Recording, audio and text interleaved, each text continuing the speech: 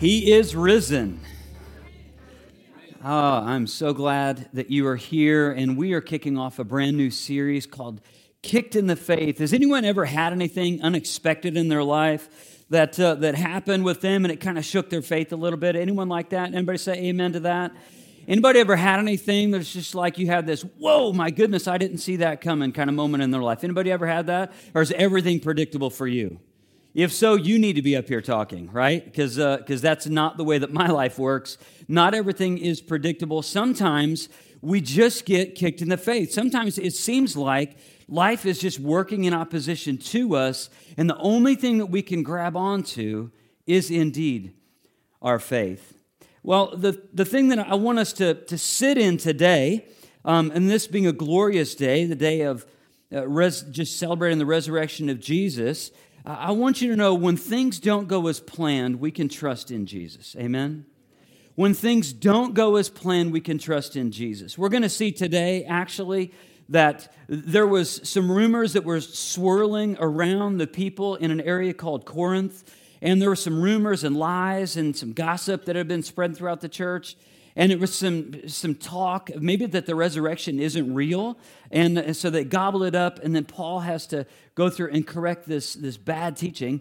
And if you have your Bible, you can go there. It's in 1 Corinthians 15. We're going to be there eventually.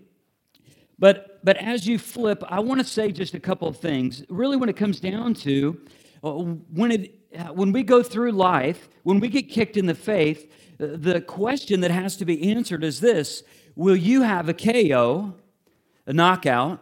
Will you have a TKO, a technical knockout? Or will you move forward by faith? Because the question isn't, am I going to go through something? You're going to go through something. Christians go through things. They really do. If you're not a Christian, I'm so glad that you're here, and I'm so glad that you took a chance on this church and this time to come and just kind of see what we're all about. And I have to tell you, we are all about Jesus. We are. We believe so firmly that if somebody can predict their own death, burial, and resurrection, and then actually pull it off, we're all into that. So we just want to do whatever he says, and we want to follow him. And we actually believe as Christians, we will follow him until we die. We're all in to that. But yet, even in the midst of a struggle for a Christian, the question remains, will I have a knockout, a technical knockout, or will I move forward by faith? And here is what becomes so challenging. You can't answer this right now. As much as you want to say, well, I'm going to move forward by faith, you just simply don't know. You have to go back on the facts. And sometimes it comes down to perspective. I had a conversation with a friend of mine this past week, and he's a restaurant owner in town, and he's just talking about how hard it is to have a restaurant, because when people come into a restaurant, they come into that restaurant, and he wants to give a great experience, but yet everybody goes into a restaurant like this, like in town here, just goes into it with their own baggage. So his goal is he just wants to just give every single person who comes in just this overwhelming service. He says he just wants to overwhelm them with service, and he wants them to know that they matter. He said, because it's not like when people go to the beach. He said, when you go to the beach, it's like you're on beach time, right? Anybody know what I'm talking about? Like you're on island time. You go to Tybee, we're on Tybee time. So you go over there, and you're like, as long as it isn't raining, you go to Tybee, you go to the beach. It's like perspective changes. Oh, we forgot our chair. No big deal. I'll go down and pay way too much money for another one, although I don't need it. But you're on Tybee time. What are you going to do, drive 2 hours to come back? Nope. You're going to suck it up. You're going to get the chair because you are on Tybee time. Or maybe for you, you're like, you go down there, and it's lunchtime, and you're thinking, man, I really want some seafood. Well, you're on Tybee time. You're on island time. So you're like, sure, I realize it's a sandwich and fries, and I just paid $20 a plate for it, but I am on Tybee time. Your perspective changes.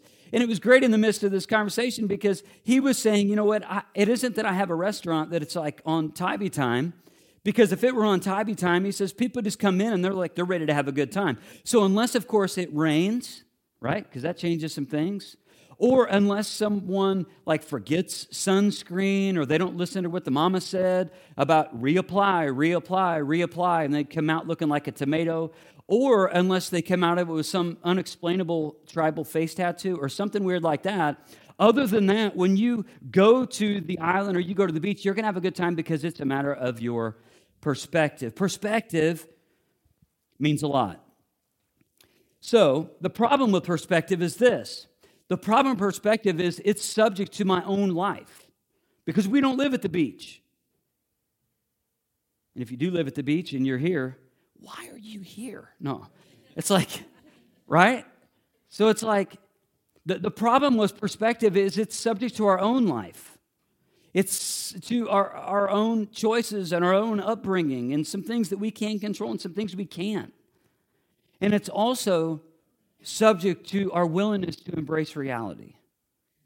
You see, perspective changes because we don't live on island time. We live on Dublin time or Lawrence County time or our time. We live in the real world, and perspective does change.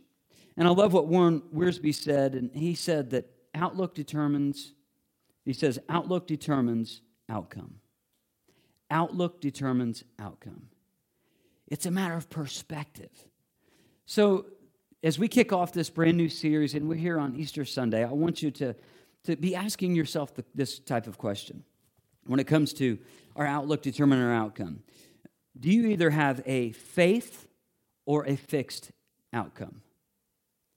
An outlook.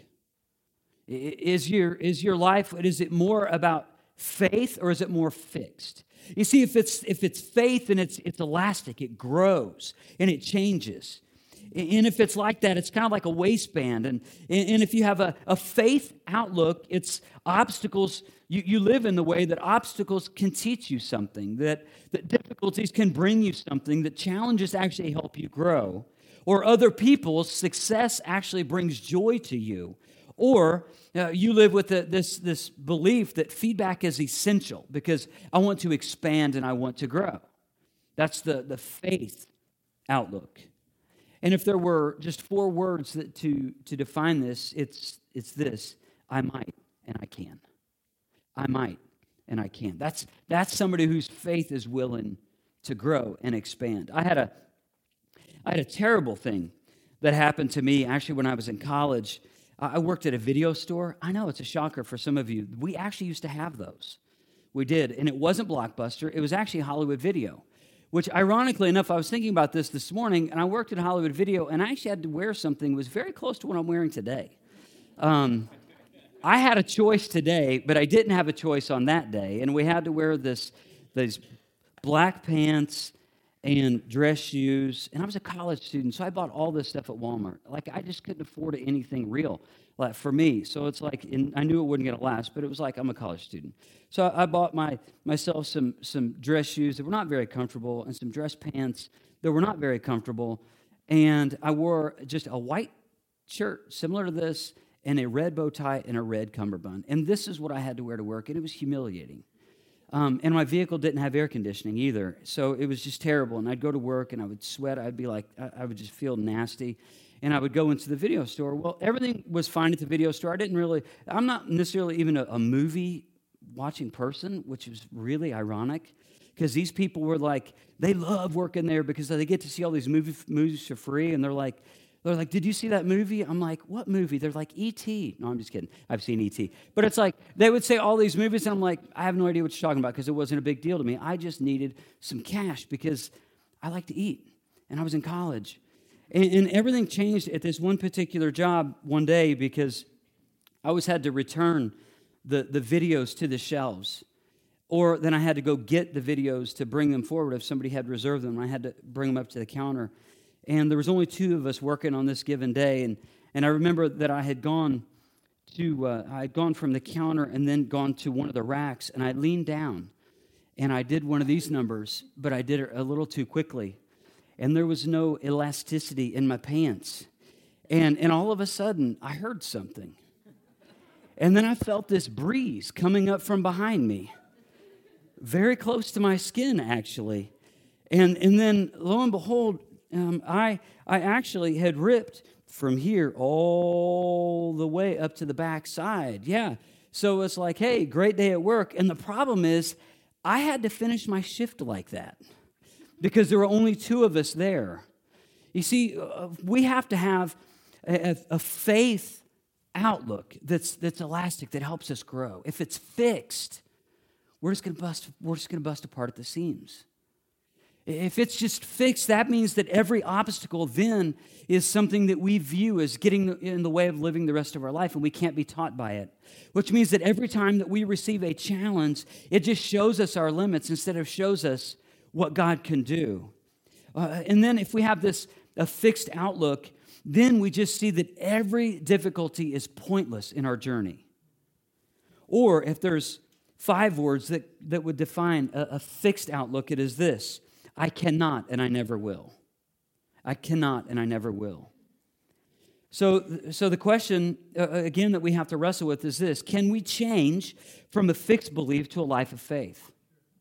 Can we change from a fixed belief, like I believe this set fixed certain things either about me or about God, or maybe I don't believe in God and I just believe in me, whatever the case may be, can I move from this fixed into a life of faith? And of course you can. Of course.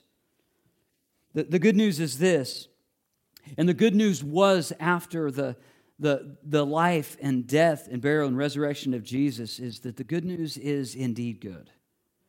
And that there is a pathway to peace. And that there is hope beyond your current circumstances. And there is a point with where you are in your current circumstances. That God doesn't leave His people alone. And yet we know that things just don't turn out the way that we plan. It didn't for the disciples. With the disciples, they believed that maybe Jesus was the Messiah, but what they didn't believe is that Messiahs die. They believed that Jesus, they had a fixed belief that Jesus may be the Messiah, that didn't really believe that He was God yet, but He may be the Messiah. But yet what they didn't believe is how in the world could the Messiah die? They believed that He was going to be a political or maybe a social reformer or leader. And yet when Jesus died, they went into hiding. It exposed their unbelief. It was after the resurrection that their belief then came into full form. And then these very people weren't in hiding in that upper room anymore. Then they were released. And God's Spirit released them to create the church. The church is still thriving 2,000 years later. Well, in Corinth, in 1 Corinthians 15, we're going to go through 22 verses, but I want us to just kind of walk through this passage together. So I'm not going to read all of it at one time like I do sometimes, but instead we're just going to take this in chunks. And what we're going to see specifically is that how this bad belief about the resurrection had been woven through the people in Corinth. They had received the gospel and they had received it willingly and joyfully, but yet after they had received the gospel, some lies had came in and they had permeated the church, and they started to believe them. As a matter of fact, in this area, very Greek in thought, they were believing that what most Greek philosophers had said in the past. They had considered and they had believed that the human body was a prison. And that as a person dies, it actually releases the soul from prison. So in the philosophers, starting with Socrates and all the questions that he asked, and then Plato, and then Aristotle, each one's a little bit different, but one was a student of the other. All of this is now woven into these people. So now the lies and unbelief is going through, and they don't even believe the gospel message that they had once believed.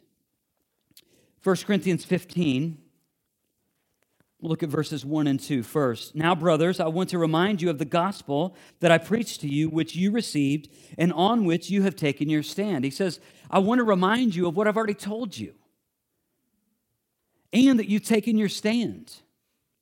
Like you've acted upon this gospel. It isn't that you just heard it in passing, and it's like, no, you took your stand upon this. There was a moment in time of where you professed belief. He continues, by this gospel you are saved if you hold firmly to the word I preached to you. Otherwise, you believed in vain. He says, by this gospel, you are saved. And if you were to look at this in the original language, it would be better interpreted, you are being saved, which means it wasn't a past tense thing, it was a present tense. So it's, you are being saved. That's the wonderful thing about the gospel. When somebody gives their life to Jesus, Jesus doesn't then turn around and give them a bunch of rules so that if they keep the rules, they keep themselves saved. Because I just want to tell you, I've been walking with Jesus for a long time, and if I could keep myself saved, or rather, if I could actually keep myself saved, I think I would realize it by now. It's been about 20 or so years. I couldn't keep myself saved if I wanted to. It's Jesus who keeps people saved, and that is what's being referenced here in verse 2. By this gospel, you are saved, or better interpreted, you are being saved. It was that day you professed faith, it's that day you surrendered because of your sinful state, then the acknowledgement that Jesus He is the Redeemer, and He's the one who can give you a pathway to the Father. He's the one who can guarantee you a life of peace. He says, remember this day, and He says, started on that day, but until this day, you are being saved. Jesus keeps the saved saved. If you could lose your salvation, you would, and I would. Jesus doesn't give someone salvation and then give them a set of rules to follow to keep themselves saved. Think how cruel God would be if He actually operated like that. Think if the gospel was actually like that. He's like, no, you get saved, and now I'm going to give you a bunch of rules to make sure you stay saved. I believe that's that is one of the most twisted lies that Satan has woven through humanity, is to think that those who've actually committed their life to Jesus could lose what only Jesus gave them and what Jesus keeps for them. Verse 3. For what I received, I passed on to you as of first importance, that Christ died for our sins according to the Scriptures, that He was buried, and that He was raised on the third day according to the Scriptures, and then He appeared to Peter and then to the 12. After that, He appeared to more than 500 of the brothers at the same time, most of whom are still living, though some have fallen asleep or have died. Then He appeared to James, then to all the apostles, and last of all, He appeared to me also as to one abnormally born. Now He gets into proof. And what I love about the Bible is this. The Bible just doesn't use the Bible to answer the Bible. The Bible does do that, but it also, it allows us in our human experience, and in this case, if we're told lies, we're told then to use logic. We can use logic from within the Bible to counter the lies. The lies that have been woven through the people in Corinth is that the resurrection really didn't happen. Notice again what Paul says. He says, for what I passed on, or for what I received, I passed on to you as of first importance. He's like, this is the most important thing. I didn't go talk about being compassionate and kind and all those other things that are important. He says, no, this is of first importance. He's like, you have to get this right before you do any of those other things. You have to do this right, or else you're going to just create a bunch of rules for yourself to try and be right. So what does he say? That Christ died for our sins according to the Scriptures. What's interesting is this is one of the earliest New Testament writings. So the Scriptures that he's making reference to is not the Gospels, because the Gospels hadn't even been written yet. He's making reference to the Old Testament according to the Scriptures. And that He was buried and that He was raised on the third day according to the Scriptures. So I want to give you some scriptures. You just listen to these. Maybe you can write down the source if you want. They won't be on the screen. Job 19, 25 through 26 in the Old Testament. Some believe this actually to be the first writing of the whole collection of the Bible.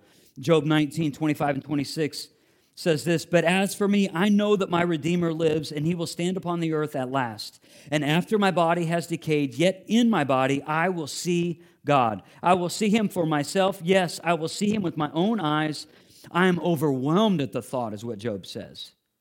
So he has a full confidence millennia before what's happening, before actually what's even being discussed here in the church in Corinth through these letters, and before what happens with Jesus. And God allows him to have this vision and understanding. He says, I know that my Redeemer lives.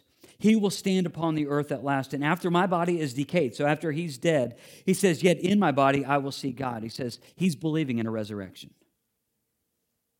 He says, yes, I know that I'm going to die, but even when I'm in the grave, I believe that I'm going to see God again. That there's going to be a resurrection. And I will see him for myself, is what it says in verse 27. Yes, I will see him with my very own eyes. I am overwhelmed at the thought. You see, in the Old Testament, there was a promise of the Messiah's resurrection. In Psalm 16, 8 through 11, it says this, I've set the Lord always before me, because he is at my right hand. I will not be shaken. Therefore, my heart is glad and my tongue rejoices. My body will always rest secure, because you will not abandon me to the grave, nor will you let your Holy One see decay. Again, a millennia before the resurrection, there's this message of the Messiah coming and his glorious resurrection to be. But you know what the problem is? The problem is we stray. The problem is that even though we may not try to do evil, we do evil. Even though we may intend to have our life go a certain way that seems right at the time, it just doesn't always work that way. But God even let us know this in Isaiah 53:6. We all like sheep have gone astray. Each of us has turned to his own way, and the Lord has laid on him the iniquity of us all.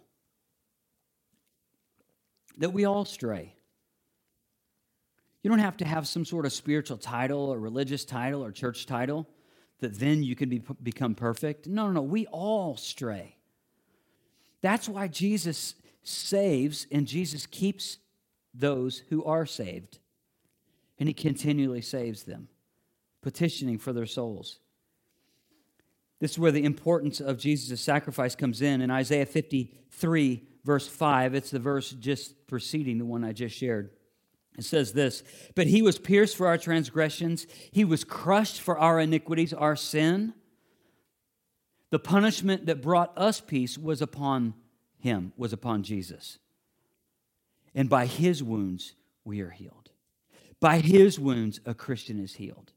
Not by their own rule keeping, not by their own doing good, not by their own family line, not by their own church attendance, not because they became generous, not because they are a philanthropist and because all of a sudden God's going to say, well, they are just such giving people, then obviously they need to be in heaven.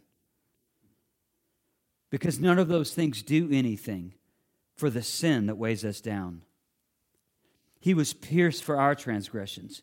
Let that sink in. He was crushed for our iniquities. The punishment that brought us peace was upon Jesus. And by Jesus' wounds, we, if you're in faith in Christ, are healed. So why is this so important? It's so important because we're actually enslaved by sin. Because we can't just climb our way out of this. It's something that we're powerless to change, but yet the gospel gives us the power over. Indeed, everyone is enslaved to sin until the gospel sets them free. Everyone is enslaved to sin until the gospel sets them free. Actually, Paul uses the resurrection to defend the faith.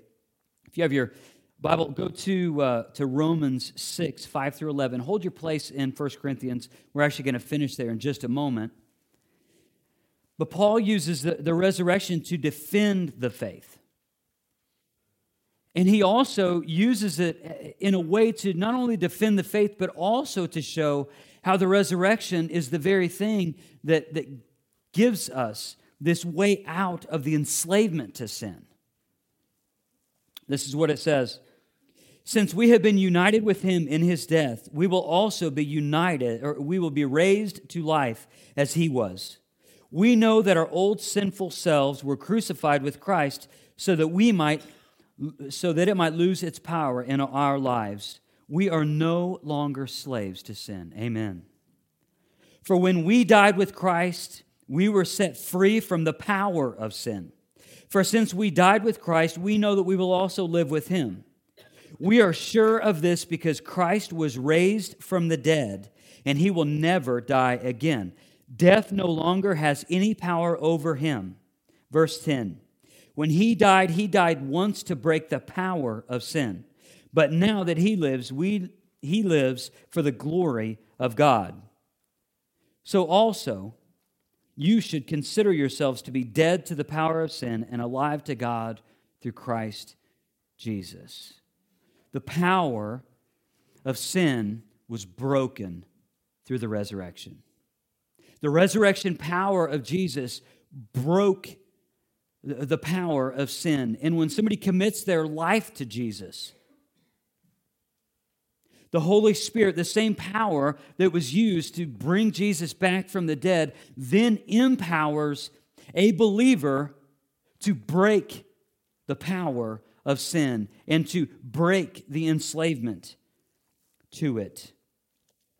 Now, let's go back into 1 Corinthians 15, and I want to just get into some logical things. And I'm so thankful that Peter uses this, because logic is something that they wanted because of the Greek philosophers. They wanted to know logically, okay, tell me about this resurrection. So Paul goes through and he explains by giving logical proof. This is what he said. Let's just start in verse 3. For what I received, I passed on to you as of first importance, that Christ died for our sins according to the Scriptures, that he was buried and then he was raised on the third day according to the Scriptures. Here's where the logic comes in, verse 5. And then he appeared to Peter, and then to the 12. After that, he appeared to more than 500 of the brothers at the same time. Most of them are still living, though some have fallen asleep. Then he appeared to James, then to all the apostles, and last of all, he appeared to me. So he says logically, think about this. First, he appeared to Peter. Then the other disciples. And then 500 people at the same time. He's saying, think about this logically. If this were a lie, you would know about it by now. And this is about 30 years, by the way. This letter was written approximately 30 years after the resurrection event. So he says, some of these people are still alive, go ask them. You don't have to go far, just go ask them. That he appeared to Peter, who would become the leader in the early church and who would die. A death that he believed was unworthy of dying like Jesus. And as history reports it, that he actually wanted to be crucified upside down because he didn't even consider himself worthy of dying in the same way that the Son of God had died. But he also says the rest of the apostles and 500 people at the same time. And then he mentions James. Interesting note here is many people believe that James was one of the earliest, if not the earliest, writing in the New Testament. So the letter of James that you can see in your New Testament was already something that was known. And James, the half-brother of Jesus, was convinced that Jesus was God. So much so that he wrote about it. And that letter would circulate, written to Christians, and it would circulate, and it would be one of the bases of faith, and then centuries later it would find itself into the canon of Scripture. So Paul uses logical proof for people who needed that proof logically. They wouldn't be okay with just saying, well, that's just what the Bible says. Instead, they said, no. Look at the logical proof. All of these people were convinced that the resurrection happened. Why do you question it? Verse 9. For I am the least of the apostles and do not even deserve to be called an apostle, because I persecuted the church of God. But by the grace of God, I am what I am, and his grace to me was not without effect. No, I worked harder than all of them, yet not I, but the grace of God that was with me. Whether then it was I or they, this is what we preach, and this is what you believed. He says, so the reason why I'm here is because the resurrection was real. I would be living a completely different life if the resurrection weren't real. I put everything aside. I put my whole life aside. And Paul would say, I didn't even feel like that I deserved to be called an apostle, but yet, because I was persecuting the church, he says now he's using his own testimony, his own life. He says, ask people about what I used to do. Ask people, they're still alive. Ask people as to the type of person that I was, and then ask people to see the change that God has made in my life. Let my life be a testimony to the truth. You see, I think and I believe this, when our faith gets rocked by lies and untruths, we just need to trust Jesus. In a day and age, and we live in such a social media-driven world, and right now, there are people who can twist the news in such a way where fake news seems like real news, and they can manipulate video and audio to where you and I can't tell the difference.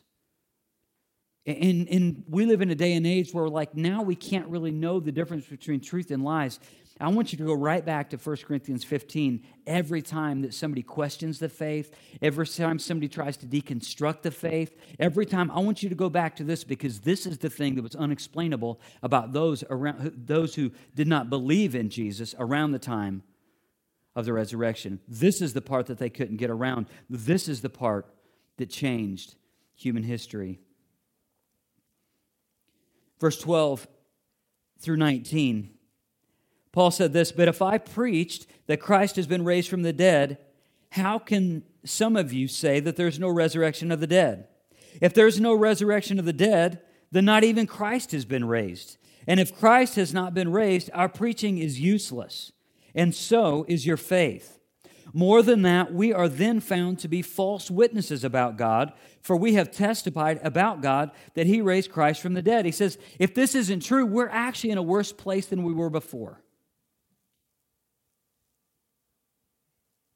But He did not raise Him, in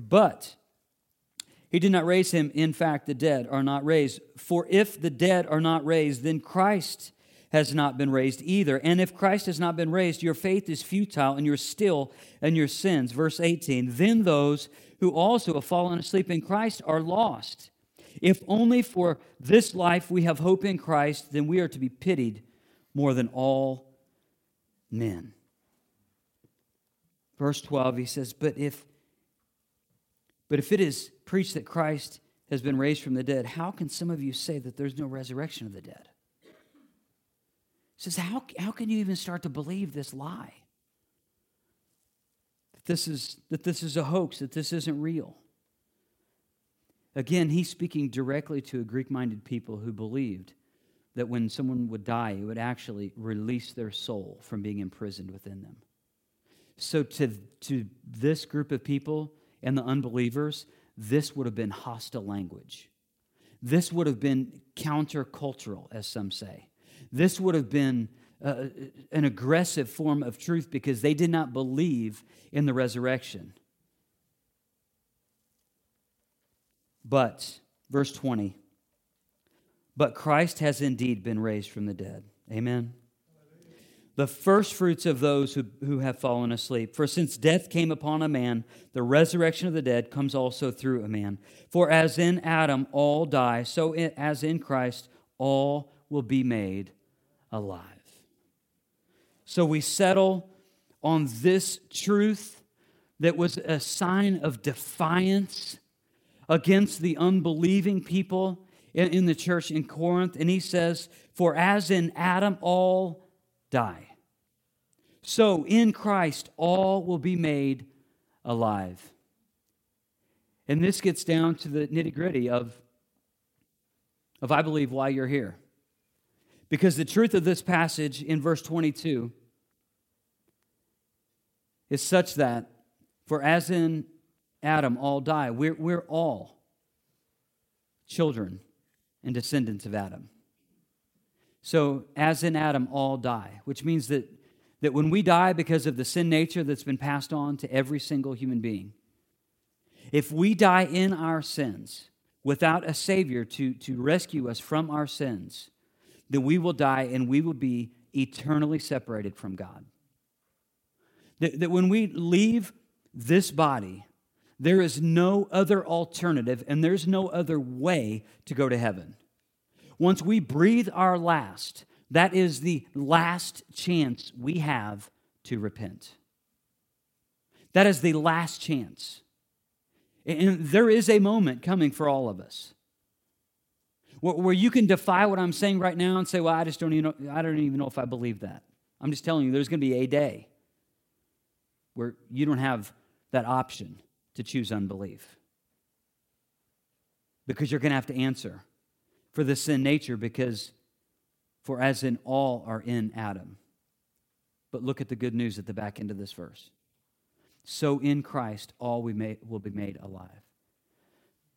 So what Paul is saying is, to you and I, he says there's really two different types of people.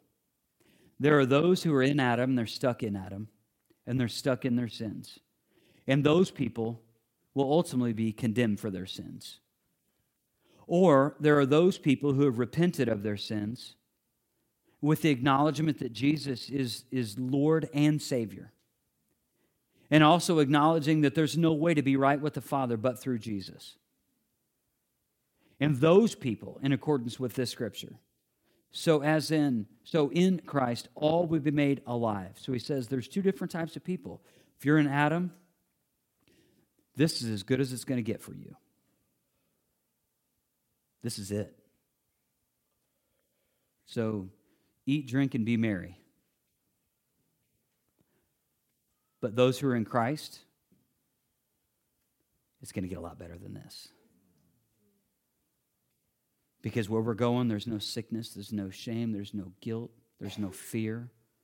We get to experience the love of God in a more personal way than what we can on earth. So when things don't go as planned, trust Jesus. When things don't go as planned, trust Jesus. It's what he's done, what he's going to do, what you see him doing in other people, into the logical proof of the resurrection. So when your faith gets rocked by lies and untruths, what are we going to do? Trust Jesus. I want to give you two questions, and then I'm going to be through. What have you been doing when things have been going well for you? So what have you been doing when everything seems to be going well? Do you hide from church? Do you just give yourself all the credit? Just pat yourself on the back? Rely more heavily upon yourself? Taking the credit for your success? What do you do when everything's going well? Because when things are going well, that says something about you. Another question. What have you been doing when your faith gets rocked? What have you been doing when your faith gets rocked? If you've been hiding in a bottle, a pill, a relationship, a workout plan, getting judgy over others, ignoring the warning signs of your doom, hiding from church, or blaming God? What have you been doing when your faith gets rocked? If any of those things explains how you have either responded to times of success or times of defeat, there's only one thing we can do, and that's repent. It's the acknowledgement that we've fallen short of God's standard. And repent literally means to turn away. So it's turning away from that way of thinking and living, striving, trying to do everything yourself, but instead committing the rest of your way to God. See, repentance is a wonderful thing. And you have an opportunity to repent right now. You have an opportunity, even if you were bribed to come here today, or you kind of felt like you needed to be here because you're staying at someone's house, however it is that you came here today. Repentance is an amazing thing, because no matter how you came here, it's still offered for you. No matter how religious that you think you are, repentance is still available for you. No matter what your faith story has been, repentance is still available for you. Turning away, acknowledgement of Jesus, asking him to save you. I want to give you some takeaways, and then we're going to take the Lord's Supper. For you, I just want to give you some tangible things of a way of helping your faith to expand. And your faith will expand if you do these couple things. First one is, don't freak out. Just don't freak out. We all go through things. Don't freak out. Second thing, seek guidance from His Word and from prayer. So you're not giving up. You're not giving in. Your faith is flexible. It's expanding. It's elastic. Third thing, lean into His people. Lean into His people. Praise God and don't run from God. And the last one, trust God and hold on to Him because He's holding on to you. Just trust God. He will bring you through that storm.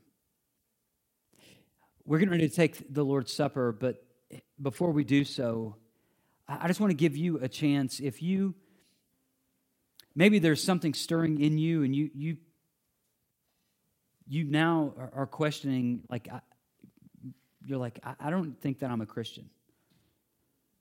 And yet there's something stirring in you that's driving you to say, but I want to be. I want to know more about this Jesus.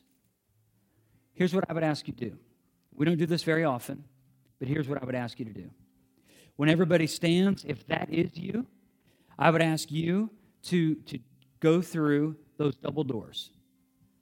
And there will be people there who would love to share the truth of the gospel with you, to celebrate with you, to tell you more about Jesus and how you can know Jesus.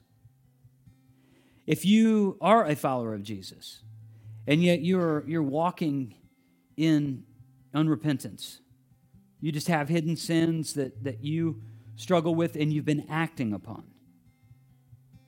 Repentance is possible, and you can begin that process now. And when we take the Lord's Supper, I want you to know that if you're a Christian and you're just in a season of unrepentance, if you commit to God and you repent in your seats, then I welcome you to come up and take the elements.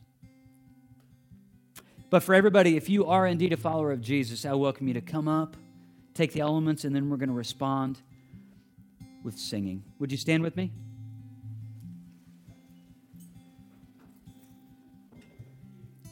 And if you're not a Christian and you're not interested in being one, there's nothing moving in you to become one, I would just ask that you refrain and you just stay right where you are. Nobody's going to judge you.